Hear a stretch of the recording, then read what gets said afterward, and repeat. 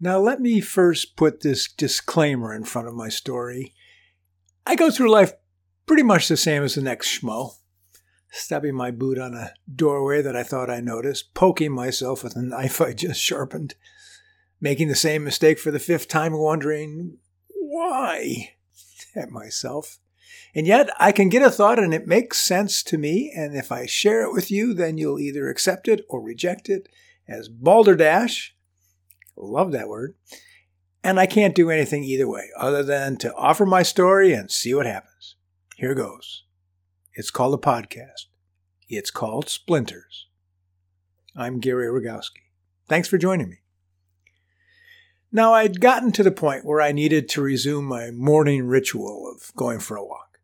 My knees had gotten all messed up with the stress of moving heavy objects and the stress of emptying a large shop into a small space and stress. And then I wasn't moving so well with stress this past spring. So I set myself a goal, and I did my stretches and started to see an acupuncturist and got my knees in pretty decent shape so I could at least go for my walk again in the mornings. That was a big deal. And I walked down this country road alone in the morning, that is unpaved, for my morning Bill of Rights, as I call it. And it presents me with all sorts of sights out in the distance, the mountain sometimes on a clear day, and some baubles on the ground in any kind of weather, like rocks. And I go for my walk, and I look at the birds, or the trees, and I pick up rocks. I like rocks.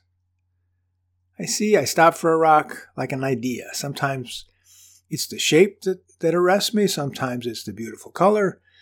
Sometimes when I pick it up, I find a defect within its shape and color, and that's beautiful. I don't pick up the first rock I see, the first pretty rock I see, because I'm going to carry it for the rest of my walk. So I try to take some time, decide what I'm after that day. Is it color or texture or age? There's a lot of rocks to choose from. So I try to take my time and pick up one rock only. One has to focus on that one rock for the day, and that's it. It's enough.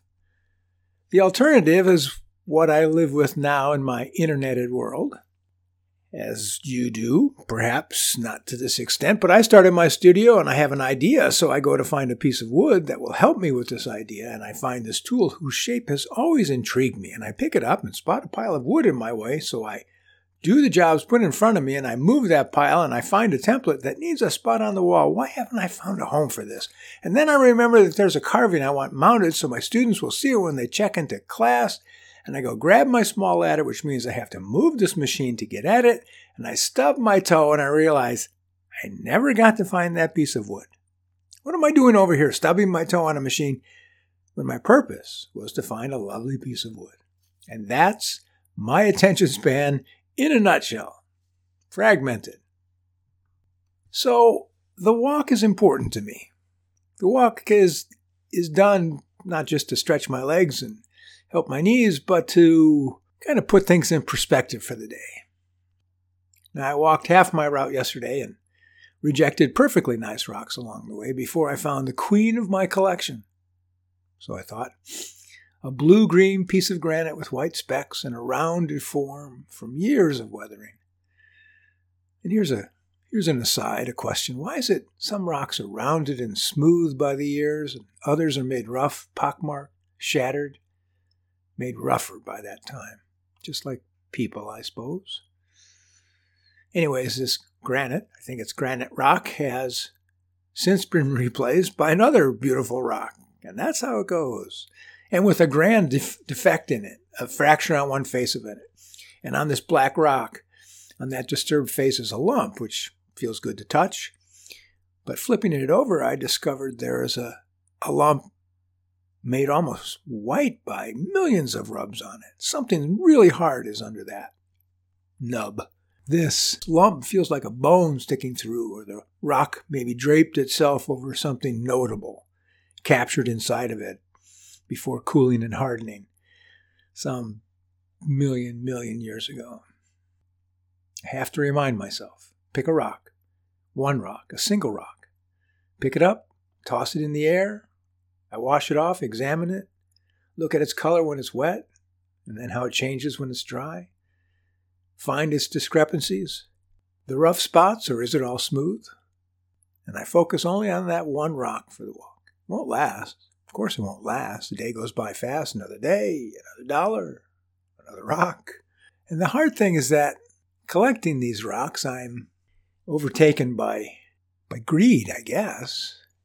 I mean, one rock beckons my attention, and it's pretty or colorful, it has a good shape, or it feels good in the hand, and I want to pick up 2. Why not 2? I've got 2 hands, I've got 2 pockets, or 3 because I can carry 3. Or why not fill my pockets with rocks because I want to make a small pathway with them. And what ends up happening is I don't pay enough attention to that first rock. I miss some characteristics of it, some nice qualities that my greed in finding more rocks every day loses. Or I might drop that rock on my way home as I'm holding on to all these other rocks too. Hungry eyes, hungry hands. So I limit myself and carry that one rock around with me for that day in my pocket. And I examine it or pull it out when I'm dreaming or thinking or maybe getting bamboozled by something in my day. And I have to say, even though I try to focus on that one rock for one day, I'll forget it. I will forget that rock. I will forget where I picked it up, why I picked it up, and what I thought made it special. It'll be just like another day. A day that went by and I don't remember it now. What happened last Tuesday? I got to dig down deep through some memory books, their covers and chapters, pages, paragraphs, sentences, and finally a word that might bring that Tuesday back to mind. It gets deeply buried. Each day gets deeply buried. What happened to that day? One rock at a time, I remind myself, and I know how that will end. But I still try and concentrate on that. And this pile I'm creating, I looked at this morning and said, hey, that's a lot of rocks. You got maybe 60 days of rocks here. It's been a lot of days since I started doing this summer, and I still can't place a particular rock with this day. Trying to remind myself, examine each rock. It helps to get me focused for a little while. And I have some cool rocks. Well, thanks very much for listening to me go on about... Well, I did not name it Rocks in My Head. I would like to point that out. I appreciate you listening. Thank you for supporting me on Ko-fi.com and for checking out the website, northwestwoodworking.com, and our classes. We'll have another build-along session sometime later this year. And we're getting ready for our online mastery program to start this year. Starts in a week and a half. There's a couple of spots remaining. So if you've been thinking about it, give me a holler. We can chat. I am also working on another project. It's another podcast. The new podcast is called Creativity, Hustlers, Fakers, and Thieves. And this is a slightly different approach for me. It's an interview series. Years ago at the studio, we would have these design open houses where I would invite other artists in to have a chat about some big ticket topic like curiosity or forgiveness, failure, quality. No right answers, but fun to discover how other people think about these concepts that intuitively an artist works with every day. You're working on a piece and you make a mistake. Do you turn away from it? No, you stop and fix it. You have these standards. Anyway, the website is creativity-hft.com. We'll drop our first episode in the next week or so. I hope you'll give it a listen. I'll put a link on our website so you can find it more easily. Please give it a listen. Thanks very much. Take care. Bye-bye.